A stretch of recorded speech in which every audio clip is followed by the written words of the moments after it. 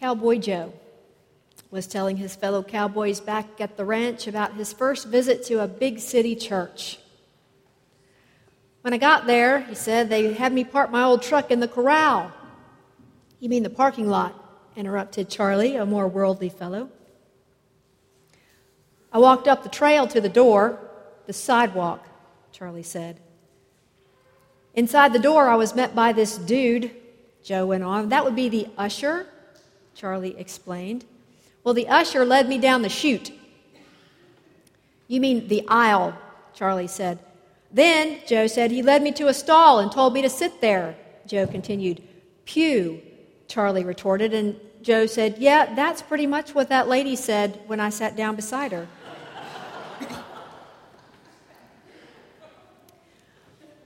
I changed my sermon title. It was Judgment Meets Mercy, but as I read through this chapter more, or this section of the chapter of James more and more, I think it's the usher's dilemma. The usher's dilemma.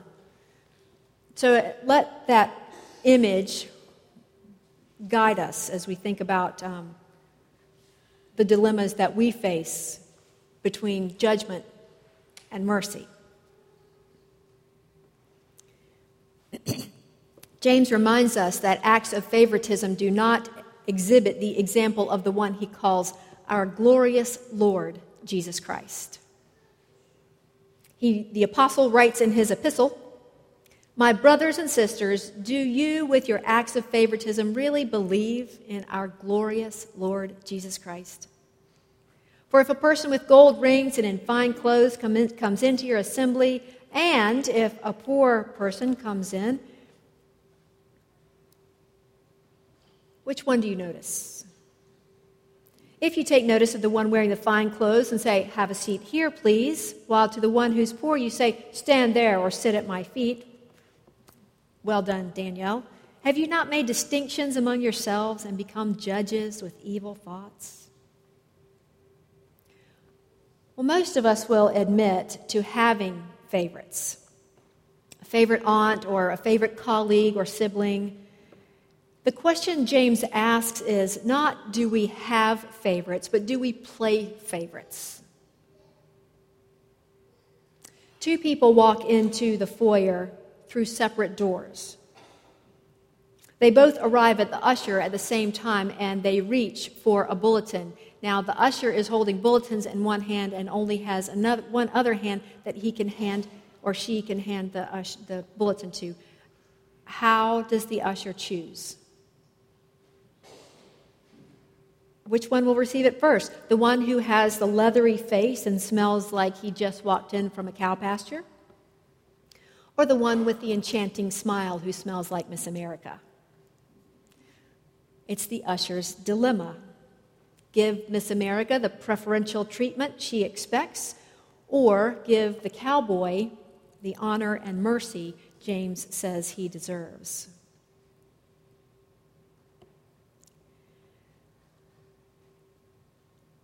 Some say wealthy corporations who can pay good lobbyists own Congress and therefore our nation. Things haven't changed much. It appears to have been the same for James in the early church, where preference was being shown to the wealthier members. And while these wealthier members were complaining about not getting their props, their proper respect at church, they also are being oppressed by the Roman government. And this is what the point that James brings out to them. You are oppressing others, and yet do you not realize that there are people oppressing you? They're being double-minded, like bullies in schools today. What works and what's a rule for one person is not a rule for me. Now, maybe you haven't found that to be true in yourself, but maybe you're human. I think it's possible to get better, to become more single-minded, but rarely does it happen all at once. It's a process.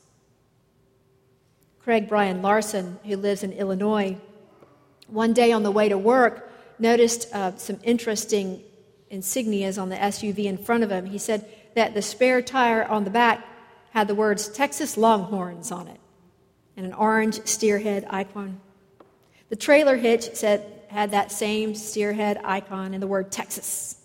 The license plate frame was bordered with the words Longhorns on top and University of Texas at the bottom. But Larson said that within all this Texas Longhorn stuff, there was Abe Lincoln and the Illinois license plate right in the middle. And living in Illinois, Larson said the SUV's license plate showed that this driver did now too, and he assumed that the owner of the SUV had moved but not yet identified with his new home and had no plans of changing loyalties. And he notes, too, that when we move, we often go through a slow transition of loyalties to our new homes. And so it is as Christians. When we come to Christ, the kingdom of God becomes our home, but the kingdom of the world does not easily leave our hearts. And so the great and ongoing challenge of Christians is to overcome our divided loyalties and work towards fully identifying with God's kingdom. It happens step by sometimes slow step. At our Monday evening connection group a few weeks ago, Patrick Stanley mentioned having heard of someone who realized his own double-mindedness when he said he didn't approve of child slave labor, and yet he bought clothes and shoes produced by companies that use child slave labor. That information worked itself into a conversation with my Bible study buddy, George Anderson. And so he went over to the computer to see which companies use child slave labor. And he read a list that came up on one site, and 3 of the companies that he read a list of maybe 10 or 12, and 3 of them produced products that our family regularly uses. And some were familiar for him too. And so after he read the list, he got up from the computer and he was walking back to his chair. He said, "Okay, I'm giving up X, a company that produces chocolate." I was shocked, and I was impressed, and I was challenged all with that one statement, that he wasn't just listening to the word and doing nothing. He was deciding to do something with his knowledge. He was putting his faith into action. Now, if I had been reading a passage separately, or if George and I hadn't been having this conversation, I wouldn't have been inspired to do something. And if that connection group the previous night hadn't had that conversation, I wouldn't have brought it up in conversation with George that day. And it just reminded me how important relationships are and connections with other people are as we seek to move forward on this journey of faith. No positive steps would have happened if we hadn't been working together. Together we take those small steps toward becoming less double-minded and more faithful. James wants us to understand that even when we are oppressed in some ways, we may oppress others. And he wants us to remember the power we have in the decisions we make. We have power when we seek to transfer the knowledge that we gain into our actions. James says, "You do well if you really fulfill the royal law according to Scripture. You shall love your neighbor as yourself." Health Magazine reported on some research a while back that a sociologist, Donna Eder at Indiana University, had identified an important dynamic in gossip. She discovered that the initial negative statement was not the starting point for gossip. Think about it, that the critical turning point was found in the response to that initial negative statement. "She's a real snob." That's not the beginning of gossip. It's when someone else agrees that the gossip fest begins. And so she found that the key is whether or not a negative statement is seconded, as she calls it. If a second is provided, gossip ensues. If not, the conversation changes direction. No one ever challenged an evaluation that had been seconded. Conversely, no matter how cutting the opening remark, an immediate quibble from a listener could send talk into a less critical direction. One small decision.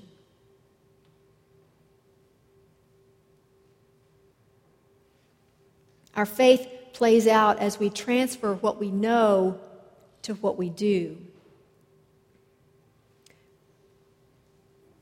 And at the same time, sometimes we just act out of our convictions, out of what we know is right, and an increase in faith and mercy follows.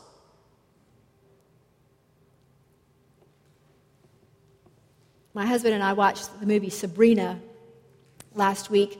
It's the old version with Humphrey Bogart and William Holden. Thank you. William Holden and Audrey Hepburn.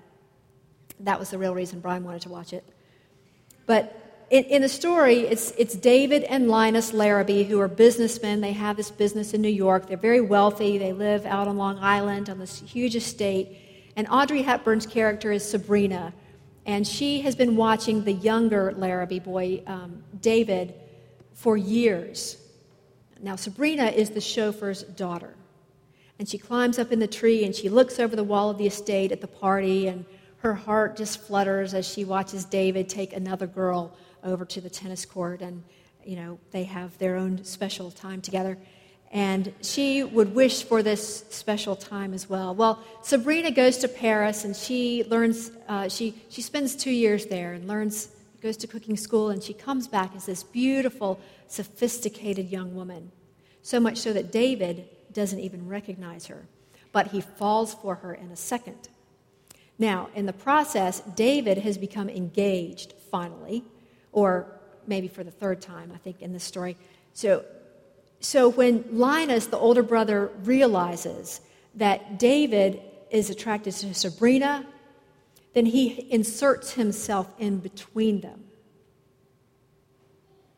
So he is trying to sort of woo Sabrina away from liking David, but all the while he's being double-minded. He has this motive of wanting to just put something in between them for a moment, long enough to get David married to the daughter of another wealthy businessman.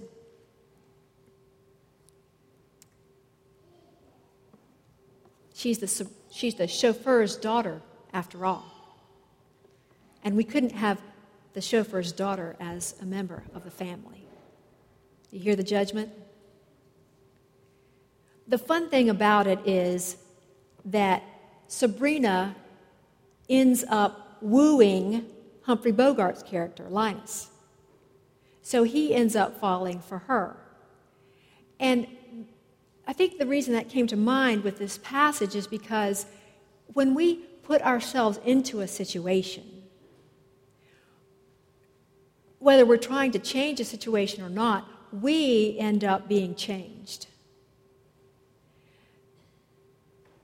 Sometimes we like it, sometimes we don't, but always it can be a very transforming experience when we insert ourselves into the relationships with other people, especially if our focus is single-minded, which is to love our neighbor as ourselves, to do what James told us to do what Jesus told us to do what Moses told us to do in Leviticus. Love your neighbor as yourself. The usher's dilemma is about judging the people who come in. But it's not just the usher's dilemma, it's our dilemma. Welcoming everyone and showing hospitality regardless of how a person looks or smells or acts. This is our calling as followers of Jesus. And when we step forward and introduce ourselves to anyone, we open ourselves both to judgment and to mercy. But the key is, the mercy comes from God. whether others judge us, that's not really our problem. It's theirs. God judges us with mercy. Mercy triumphs over judgment, James tells us. And so my encouragement to you this morning, based on what James says, is this week, let mercy triumph. Let mercy triumph. May we pray. Holy God, we are grateful for who you are and what you have done for us and the way you love us regardless of what we do. Help us this week to be single-minded with our focus on you and what you taught us, to love our neighbors as ourselves. Amen.